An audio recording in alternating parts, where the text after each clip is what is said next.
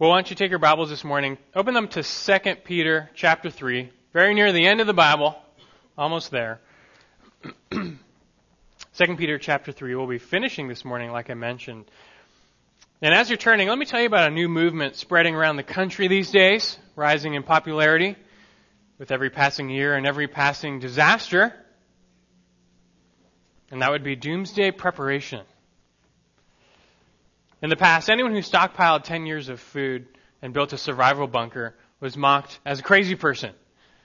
But more and more, people are now thinking it's not such a bad idea. As the world seemingly spirals more and more out of control, more people find themselves becoming what's called doomsday preppers. Doomsday preppers describes essentially a new class of people known for going to great lengths to prepare for the end. For many, getting ready for the collapse of society has become their obsession. And there are many future fears that motivate this behavior. A number of natural disasters could strike at any moment, causing society to panic. From tsunamis to earthquakes to floods to hurricanes, preppers aim to be prepared for it all. Or more far-fetched, but still within the realm of reality, the Earth's magnetic field could reverse, or massive solar flares could hit the Earth, causing widespread destruction to electronics and modern life as we know it. Whatever the case, preppers just aim to be prepared for what could happen. In addition, there are also the not-so-natural disasters like nuclear war, chemical war, conventional war. But preppers fear more so the effects on society these disasters would have. They expect a shortage of food and water and fuel and electricity. World economies will tumble. Most of the population will lose access to food and water. And anarchy will result. But they'll be prepared. That is their aim, to be prepared. And I have to say, though, it's not terribly hard to imagine the fall of society given a widespread global disaster. I mean, just think back to some recent localized disasters, and they really are quite disruptive. Think back to Hurricane Katrina, and the city of New Orleans was completely crippled. Normal life totally shut down. People were truly on their own. It took the entire nation coming together to send them aid, and still, food and water and shelter were hard to come by. And so just imagine if 10 cities all were struck with some massive disaster at the same time. It would be a breaking point. No aid would come. And if food and water supply chains were affected, I can see chaos setting in. And so it's for this reason that preppers do what they do. They stockpile their food and water. They learn to be self-sufficient. They arm themselves just in case. And then they start to build. The really serious preppers build structures to ensure their survival. During the Cold War in the 1960s, the threat of nuclear war was high. And you can duck and cover all you want. But it's not going to protect you from a nuclear blast. So the government started to authorize these community fallout shelters. And soon people started to build their own private fallout shelters. However, the threat of nuclear war passed, and most of these fallout shelters were abandoned, but not anymore. More and more people are repurposing old fallout shelters or building new ones to help them survive whatever new calamity might come our way. Seems like a lot of this is going on in Kansas. One man in Kansas purchased an old military missile silo, and he's converting it into doomsday condos. 55 condos are being built inside the actual missile shaft, 14 stories deep, and if you're rich, you can buy an entire floor for just $2 million. But there's really nothing in comparison to Vivos, promoted as the ultimate survival shelter and resort. Vivos is also an abandoned underground government facility in Kansas, but it's much larger. In fact, underneath a limestone mountain, Vivos has the same square footage of usable space as the Empire State Building. That's 2 million square feet. It's designed to house 5,000 people through the end of the world with luxury and style. It has miles of underground roads, and residents can literally drive their RV right inside to their private living quarters.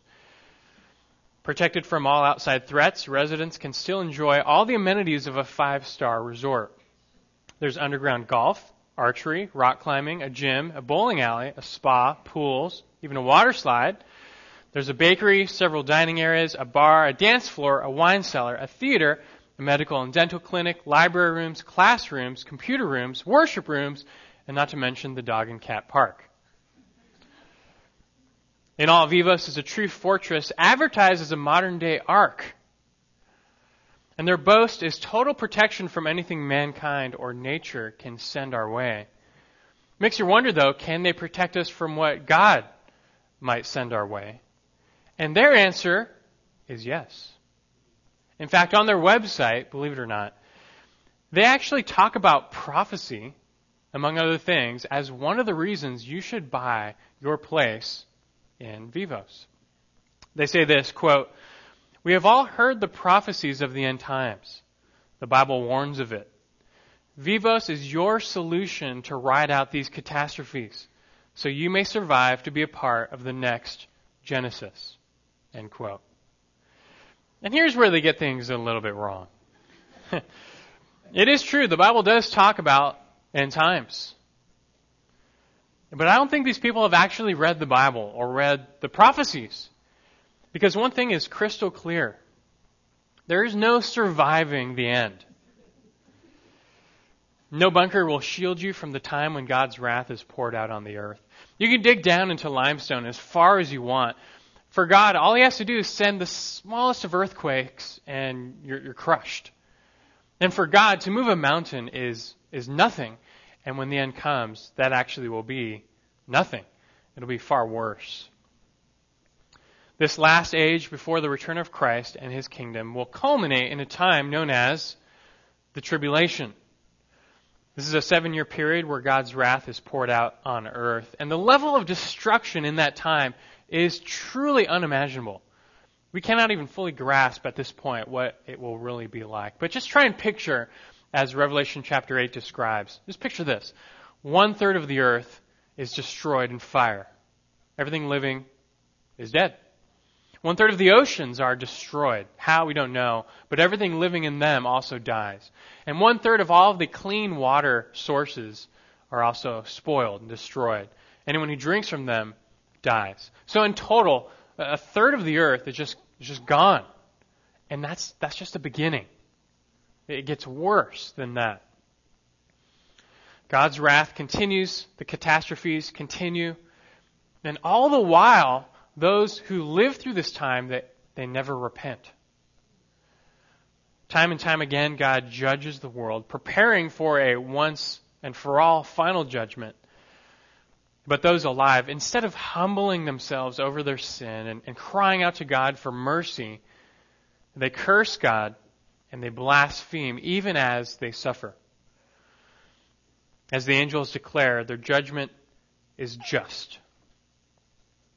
The tribulation period itself culminates with the return of Christ.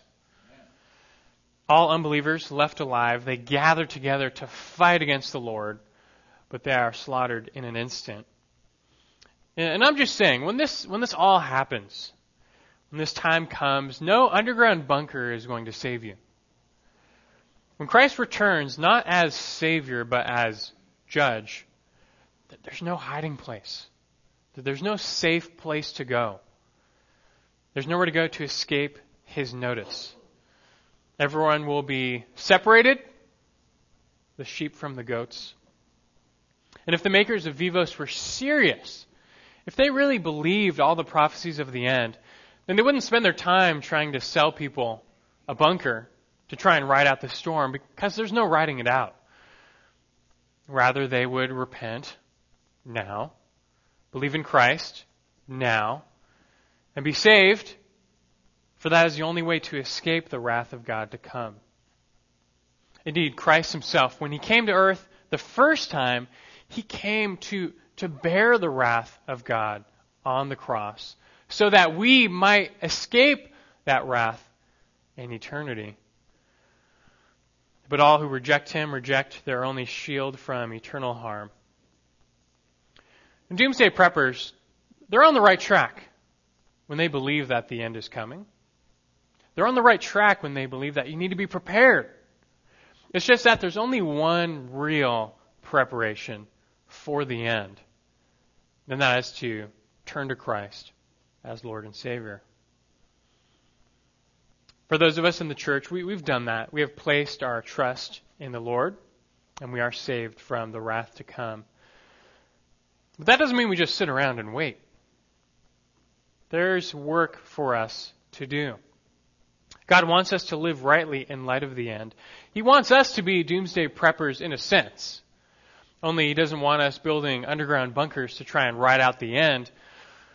Rather, He wants us living holy and God-honoring lives. God has saved us. He has destined us for heaven.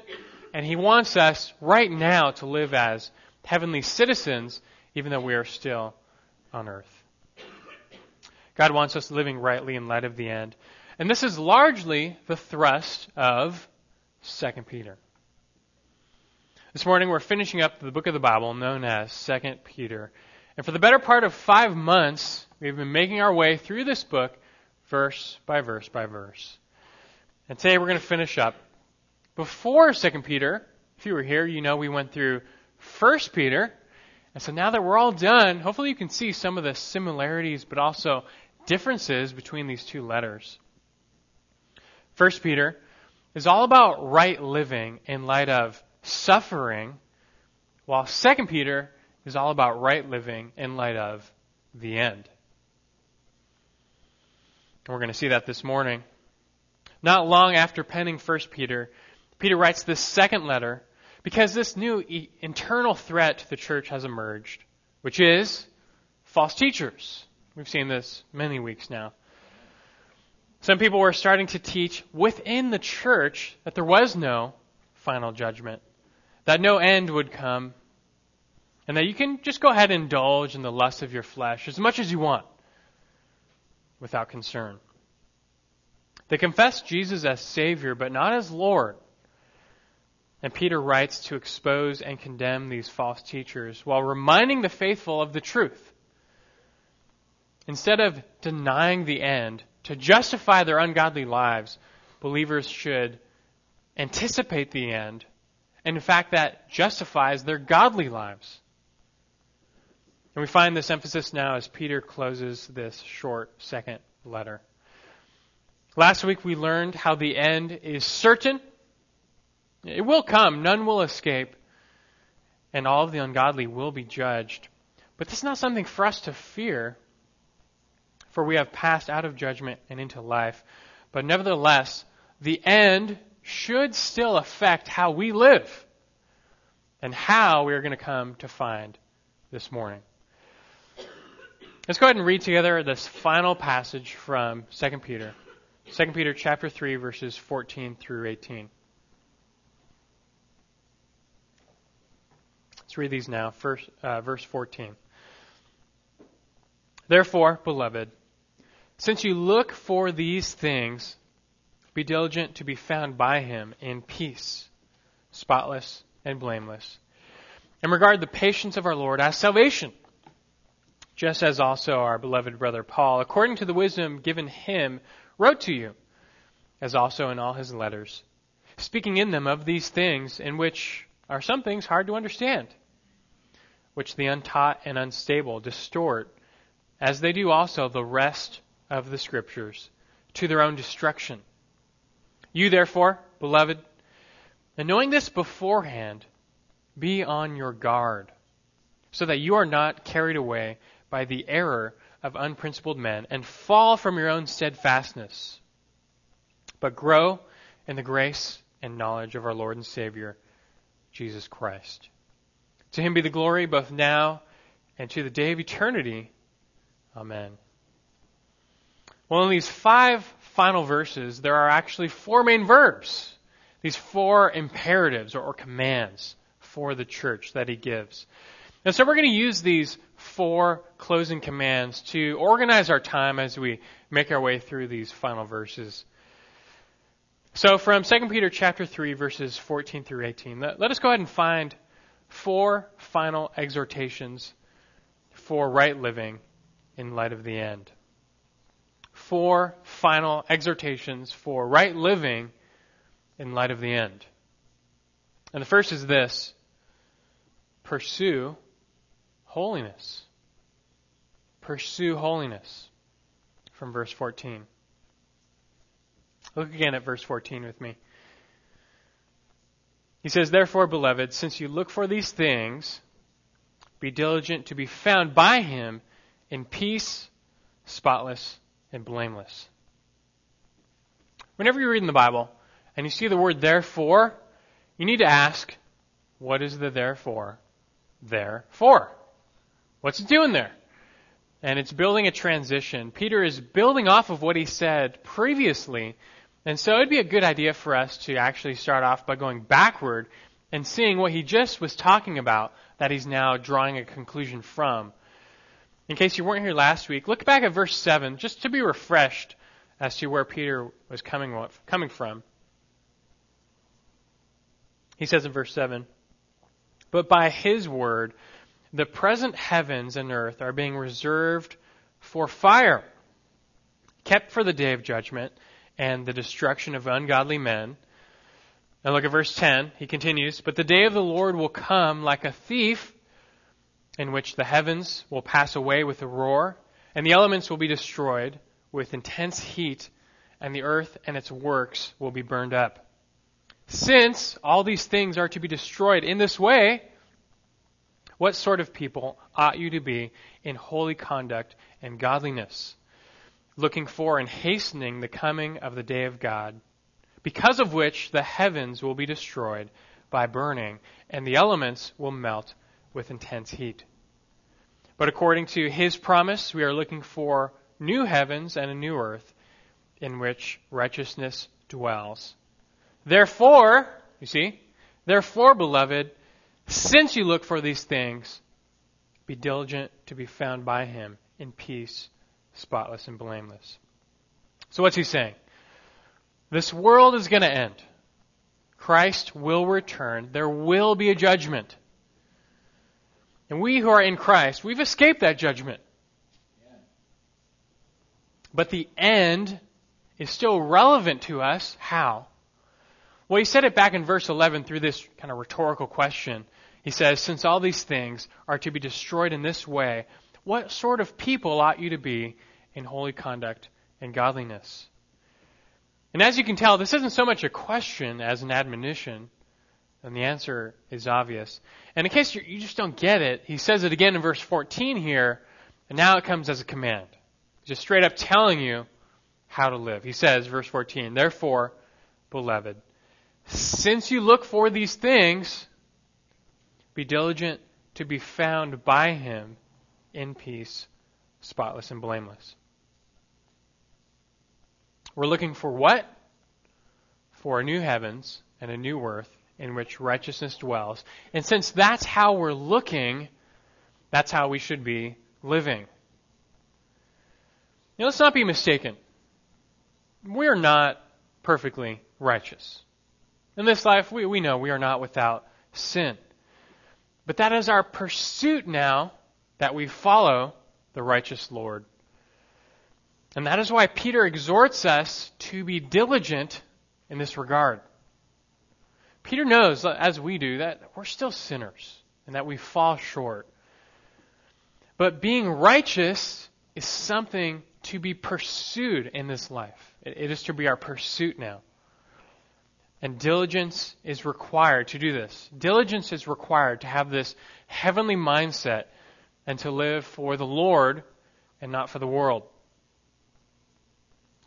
Robert Giffray is a man born in Toronto, Canada, in 1873. You probably never have heard of him. But growing up, he had everything because his father owned the Toronto Globe newspaper. And he was the heir. So he was destined to inherit it all, become filthy rich himself, and successful. But discerning the call of God, Robert left it all behind to to become a missionary to China. He left all earthly comforts and literal riches behind to serve the Lord. And that is because Robert had a heavenly mindset. He knew that he was to work hard while he was on earth to serve the Lord, but also that this earth wasn't his home. And in that sense, we're all foreign missionaries on earth, aren't we? And for 50 years, Robert served as a missionary to China up until 1942, when the Japanese invaded the small island he was serving on. And Robert, his wife, and his daughter were all sent to internment camps.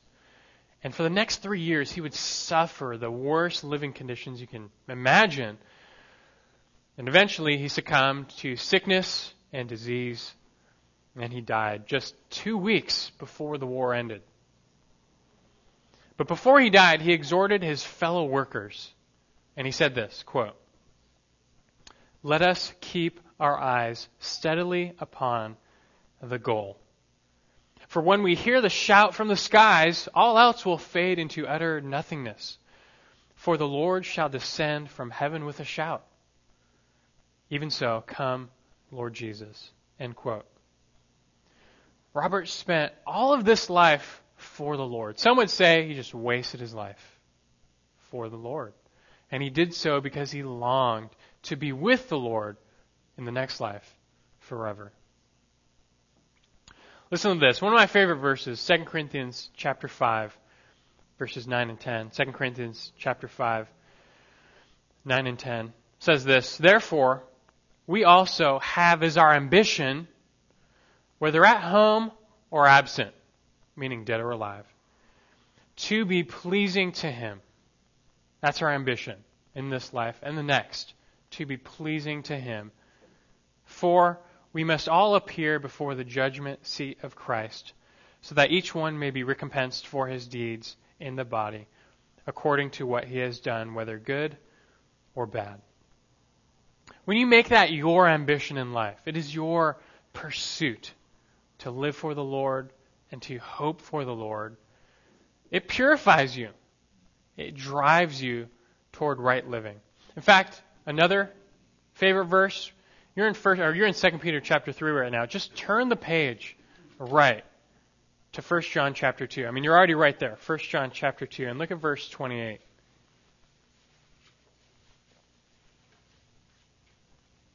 Notice how similar this is. 1 John chapter 2, verse 28. He says, "Now, little children, abide in Him, so that when He appears," talking about Christ, "we may have confidence and not shrink away from Him in shame at His coming. If you know that He is righteous, you know that everyone also who practices righteousness is born of Him." Chapter 3, verse 1. "See how great a love the Father has bestowed on us, that we would be called children of God. And such we are. For this reason, the world does not know us, because it did not know Him. Beloved," just like Peter says, "now we are children of God, and it has not yet appeared as what we will be. We know that when He appears, we will be like Him, because we will see Him just as He is." And now verse 3. "And everyone who has this hope fixed on Him," does what? "Purifies himself just as He is pure." The return of Christ, hoping in seeing the Lord, it is what we call a purifying hope. He is righteous. He has made you positionally righteous, and now it is your goal and desire to live righteously as you long to be with Him. And Peter, you can turn back the page now to 2 Peter. He says largely the same thing. To diligently pursue purity or holiness, to live spotless and blameless. That's the standard because Christ is the standard, and He was spotless and blameless. And notice here what a complete contrast to the false teachers. Back in chapter 2, verse 13 of 2 Peter, how are they described? The exact opposite. They were stains and blemishes, Peter said. Now, far from being spotless and blameless, their lives were marked by sin and ungodliness. But for those who know the Lord, your desire is to be like Him. And that means being driven to remove all the stains of sin in your life. So I ask you, are you doing this? Are you living a holy life in light of the end?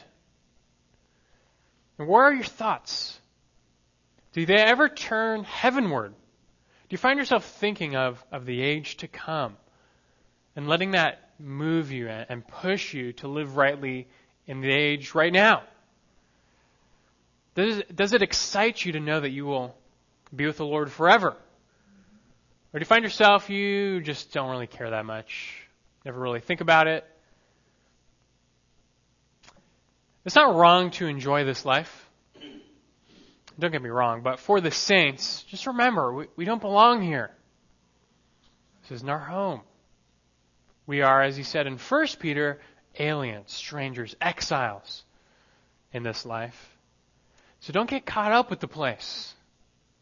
It's all going to be destroyed anyway. Instead, get excited about the things of the Lord. As Peter said in the previous passage, everything in this world will burn. Everything.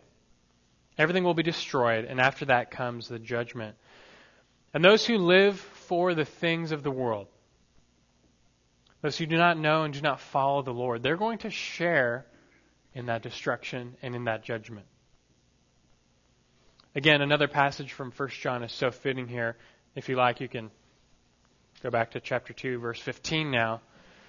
1 John 2:15. He says, "Do not love the world, nor the things in the world. If anyone loves the world, the love of the Father is not in him. For all that is in the world, the lust of the flesh, the lust of the eyes, and the boastful pride of life, is not from the Father, but is from the world. The world is passing away, and also its lusts. But the one who does the will of God lives forever." And what a contrast. Living for the world is just foolish. It'd be like traveling back to 1929 and investing all your money in the stock market. It's going to crash. Or traveling back to 1912 and booking a ticket on the Titanic. It's going down. And so is the world. It's time to cash out. Now, you know, this doesn't mean you go off and find a monastery in the desert and spend all your time meditating. But rather, as Jesus prayed, you stay in the world, but you do not become a part of the world. In the world, not of the world. If you live for this world or the things of this world, you will never have peace, not in this life or the next. That's because everything in this world fails and fades, and it will never give you the satisfaction you desire. Be it from money or your career, health, pleasure, entertainment, vacations, hobbies, even family. Nothing in this world lasts. Nothing ultimately satisfies, especially not your sin. And if you find yourself going through life living for stuff, living for the world, even living for your sin, and you will certainly know no peace in the end when you are separated from God forever. For us, though, for us who confess Christ as Lord and Savior and follow Him, we are granted peace and we are called to peace, both in this life and the life to come. There's peace in this life, knowing that whatever comes our way, nothing can separate us from the love of God in Christ Jesus. And it's a peace even in death, knowing that even if we die, we're safe in the arms of God, as Romans 5:1 says. Therefore, having been justified by faith, we have peace with God through Jesus our Lord. We are free from worry in life and in death. But this doesn't mean we sit around and do nothing. All the more so because the Lord has saved you, pursue Him and pursue holiness. Lift your eyes to heaven, see your future home in which righteousness dwells, and pursue the holiness without which no one will see the Lord. Number 2, the second exhortation now in this closing passage from 2 Peter. First, pursue holiness. Secondly, number 2 now, heed Scripture. Secondly, heed Scripture from verses 15 and 16. Let's look there again. Verse 15, he says, "Now, and regard the patience of our Lord as salvation, just as also our beloved brother Paul, according to the wisdom given him, wrote to you, as also in all his letters, speaking in them of these things, in which are some things hard to understand, which the untaught and unstable distort, as they do also the rest of the Scriptures to their own destruction." The second essential exhortation for right living in light of the end is to heed Scripture. Specifically, what Scripture says in regards to the end. Then we're going to spend all of our time rehashing what we covered back in chapter 3, verses 3 through 7 of 2 Peter. But basically, he mentioned the false teachers went wrong where? They went wrong in rejecting the Word of God. They purposely ignored the Scriptures and everything they say about the coming judgment, because it's really hard to enjoy your life of sin when you've got that voice in the back of your head nagging you. And they had to do something about the nagging voice of God from Scripture. But for those who know God and love His Word, you know that His Word brings life and blessing, and you want to be guided by it. You want to live by it. And in this context, therefore, you also want to heed God's Word on the end. Instead of ignoring everything God says so that you can live how you want to, you are to heed what God says so that you can live how He wants you to. Along these lines, Peter reiterates much of what he said back in verse 9. Here now in verse 15, he says, "In regard the patience of our Lord as salvation." It's so essential to have a right view of the end and a right view of the delay of the end, as we learned last week. God is just. God is perfectly just. And all sin against Him must be accounted for. And all sinners must be made accountable. But God is also patient. He does not instantly pour out His wrath, which He should. If He were being only just, He should.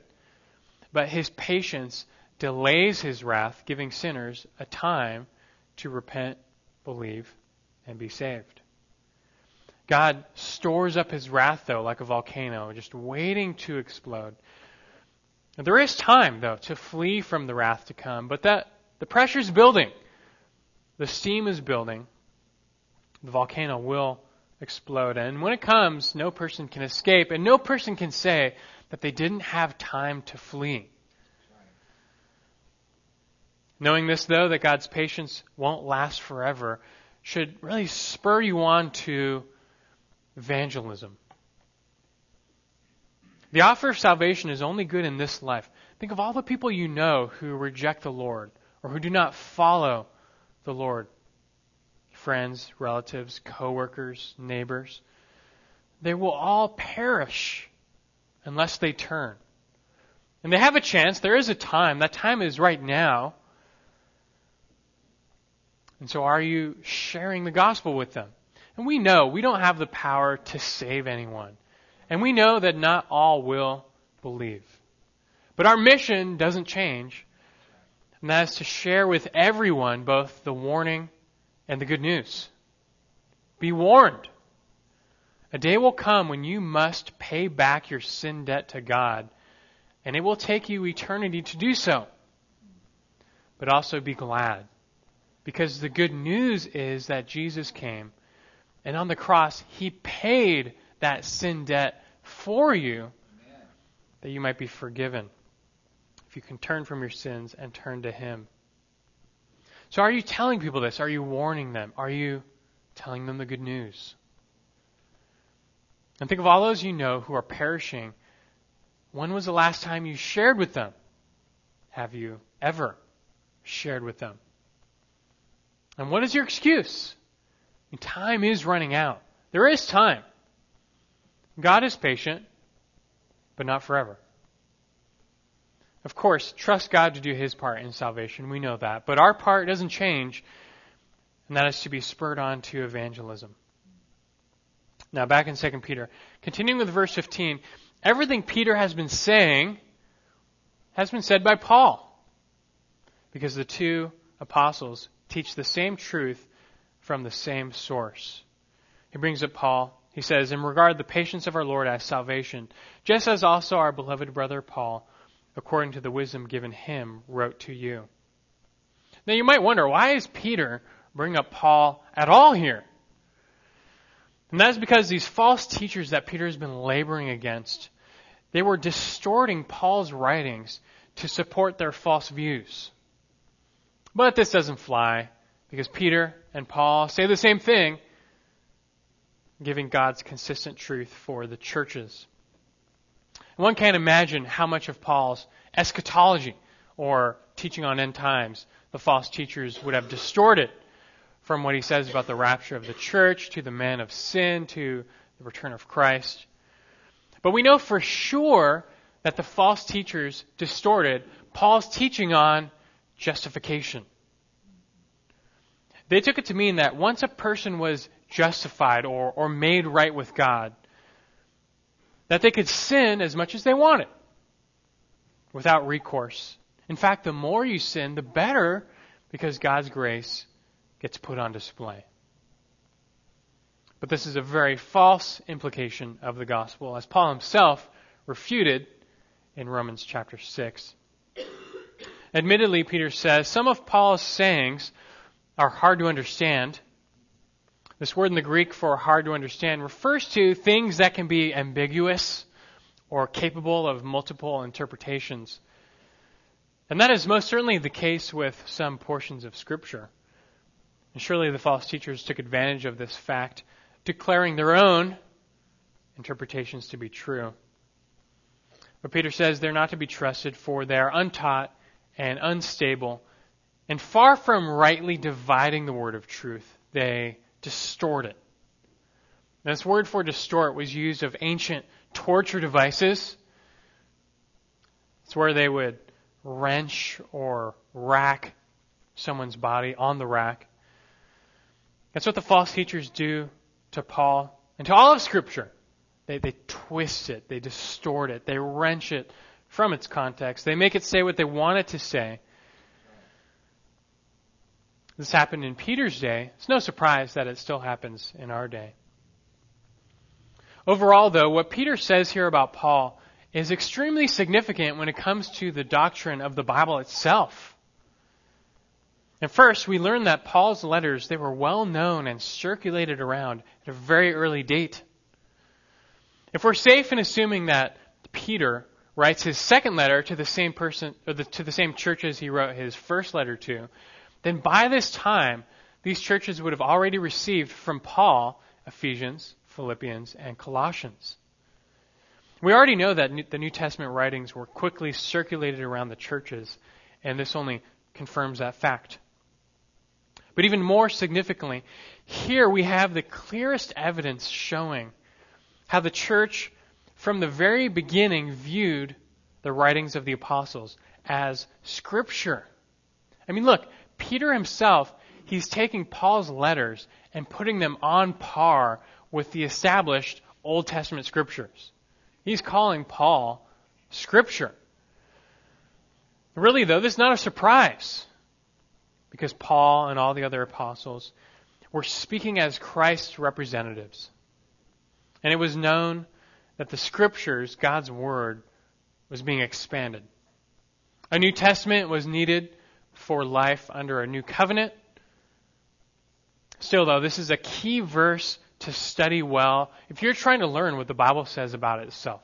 Really a key verse. But for our purposes today, the lesson comes in how one regards Scripture as a whole. Whether written by Peter or Paul or John or whoever, it doesn't matter. It's all coming from God. So to neglect it as the false teachers did, or worse, to distort it as they also did, is only to invite destruction upon yourself, as he says in verse 16. Why?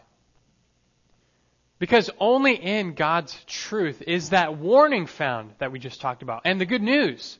And if you neglect that, or if you, worse, change that, you are casting off your only hope of life. That'd be like someone lost at sea, puncturing a hole in their own life raft. Or someone skydiving, cutting their own parachute cord. You are forsaking, even destroying, the only thing that can save you. And so it is with the false teachers who deny and distort God's truth. And do not follow them on this path of destruction. Instead, heed God's word. Especially as the days draw nearer, live in light of the word. It's a lamp to shine your path. It is a compass to guide your way. It's a shield to protect your journey. So value, treasure, and heed God's word. The second exhortation Peter gives. Thirdly now, number 3, the third of his final exhortations for right living in light of the end. Number 3, beware error. Beware error. This time from verse 17. Look at verse 17. You, therefore, beloved, knowing this beforehand, be on your guard, so that you are not carried away by the error of unprincipled men and fall from your own steadfastness. In these final 2 verses, Peter really drives home, honestly, what he's been hammering the entire letter. And this last time, he reminds us to beware of error. Now, there's really no excuse. If you get led astray by false teaching, then you can't say that you weren't warned. He has told you many times, and here, plain and clear, that some people, they're going to distort the word. They're going to twist it to fit their own agenda, to lead you astray. It's happened all throughout church history. So if you fall for this, well, at least you can't say that you weren't warned. And do you know what a riptide is? You probably do, or really it's a rip current. It's where too much water gets pushed toward the shore, and so some of the water forms a channel that goes back out to sea. And if you get caught in one of these rip currents, it'll take you right out to sea. And at times, they can move as fast as 8 feet per second. That is way faster than any human can swim. So they're dangerous. And these currents are so dangerous that when they're detected, lifeguards, they put up warnings, right? Riptide, rip current warnings. They warn people beforehand so that they are not unaware and swept away. And look, it's one thing if you're swimming in the water and you get caught in a riptide, taken out to sea, and you didn't know better, no one warned you, well, that's one thing. It's another thing, though, if you've been warned and you still go in the water and you still get swept away. You have no excuse. Likewise, false teachers roam the church looking to lead people astray. And if you get caught up with them, you'll be swept out to sea. You will be lost. But you've been warned, so be on guard and beware error. Now, if you feel like you've heard this from Peter before, you have. Many times, actually. Over and over in 1 Peter and 2 Peter, we see him telling the churches all the time to just watch out for error, to be on guard, to be steadfast in the faith. He just keeps hammering this drum over and over again. And why does he keep bringing this up? It's because of all people, Peter knows just how important it is to be steadfast. For Peter, this is personal. This is personal. You remember the story. We've told it many times, but on the night of his death, Jesus told his disciples what was going to happen to him. in regards to his crucifixion. He told the disciples also that they all would flee away from him in fear. And Peter is the one who boldly confesses, Lord, I will never deny you. But he would, 3 times. And Jesus tells him this, but he also tells Peter that his faith will not fail. Remember? Jesus knows that although Peter will stumble, he will not fall away. In fact, he will be restored after the fact. And when that time comes, Jesus commands Peter in Luke 22:32, and Jesus tells him, after being restored, go and strengthen your brothers. Strengthen your brothers. All of this comes to pass. When Peter denied Jesus, it really broke him. It humbled him more than any. I mean, here he thought he was the best disciple, the most faithful disciple, the strongest disciple, but he fell. And so after the resurrection, when Peter was restored, he really made it his mission to never fall again and to be steadfast and to take seriously what Jesus told him and to strengthen his brothers so that none of them may fall as well. And this is what we find Peter doing all over in 1 Peter and 2 Peter. He's just trying to strengthen his brothers and sisters in the church. In fact, you see that word for steadfastness in verse 17? In the Greek, it comes from the same root as the word for strengthen, which Jesus commanded him some 30 years before. So this is it. Listen to Peter's ancient words and beware error. Some of you might think, you're so mature, you're too advanced, you're too strong to fall. You're not going to fall prey to some false teacher. You're good to go. So is Peter.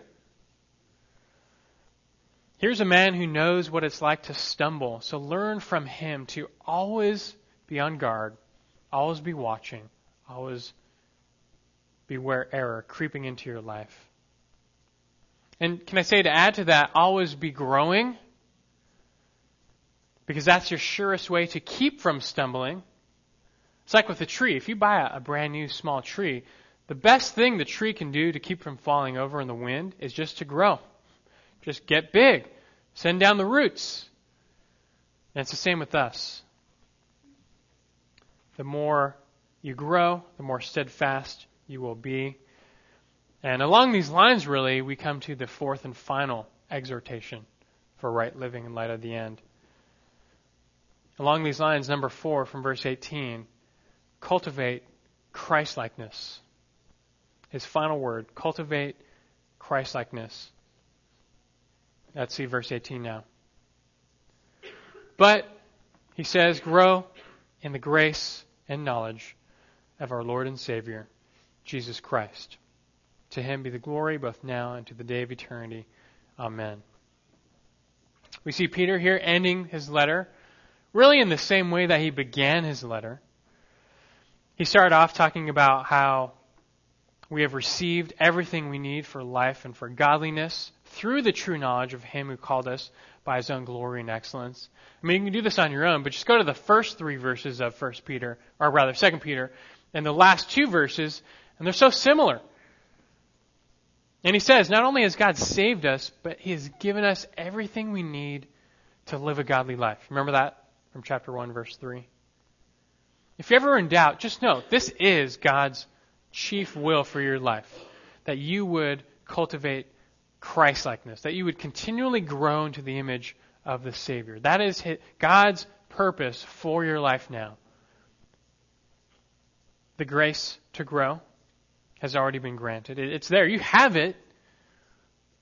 It is now yours to apply it, and that is how you are to grow. And the key to unlocking this growth is knowledge, this true knowledge of the Lord, but we're not talking this head knowledge, as we've seen several times throughout 1 and 2 Peter. This distinction we made back in chapter 1, we're not talking about knowing about Jesus. We're talking about knowing Jesus. It's not about knowing that he is Lord and Savior. It's about knowing that he is your Lord and your Savior. The difference is this personal relationship with the Lord where you know Him, you follow Him, you strive to be like Him. That is a saving faith.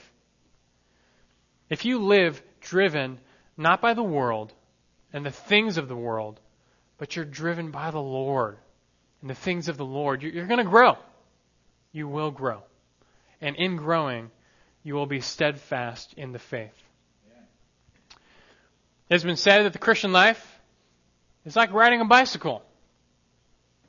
Unless you keep pedaling, you fall off. And so press on. It's true. Keep running the race. Some of you here, you might be weary. Would you feel tired? Is life just hard? Your Christian life is a struggle. It just keeps going on, but it's just, life is hard. Life is difficult. We've got to keep pedaling, though. Take comfort. The Lord is with you, and He's already given you His grace and His strength to press on. So just press on. Take comfort in the Lord. Keep that eye heavenward, and keep moving. For others, though, you might feel strong. You might say, I'm doing really well. Things are good. I feel pretty strong in the Lord. And if that's so, well, good. But like Paul said to the Thessalonians, excel still more, because you're not done. Until you reach the summit, you're not done. And that's not going to happen in this life. So keep striving and reaching. And after all, this is how we bring glory to God. And that's the whole point. And that's Peter's final words. He ends by saying, to Him be the glory, both now and to the day of eternity. Notice, by the way, when he says this, he's still referring to Christ when he says, to Him be the glory. So in no uncertain terms, Peter is worshiping and giving glory to Jesus as he would to God. But this is only right, for Christ is God, He is Son, He is Lord, He is Savior. In all things, we want to remember and honor and worship our Savior. We long when we are going to be with Him and give Him glory in the day of eternity. And our aim is to do that now. Live for the Lord now as we long to live for Him forever. Let's pray. Our Lord in heaven, indeed, hallowed be your name. You are the Lord and God of heaven and earth, and you are coming back. Savior, we long for the day when you do return. And we confess we are tired on this earth. We know we don't belong here. You have redeemed us. You've changed us. You've shown us the world for what it is, and this is not our home. No, we belong with you, all by your grace, all by your salvation. We praise you for this, and we pray now that you just continue to strengthen and establish us in your truth, that we might remain steadfast in this life. We all have a race to run. Those who know you, help us to run the race well, with endurance, keeping our eye fixed on the author and perfecter of our faith, the Lord Christ, who will come back for us. He comes for us as Savior. We get to be with Him forever. For any who might not know you, Lord, Christ is coming back for them as well, but as judge. I pray for them that they repent, that they do not waste their few days on earth, but rather turn from their sin, turn toward the Savior and be saved. And know the joy and the peace that comes from that, the blessedness that comes from living for you now, and the eternal blessedness to follow. So in all things we say thank you, and we bless your name. We thank you for this precious time through 1 and 2 Peter, and really we end and say to you, be the glory, both now and to the day of eternity. Amen.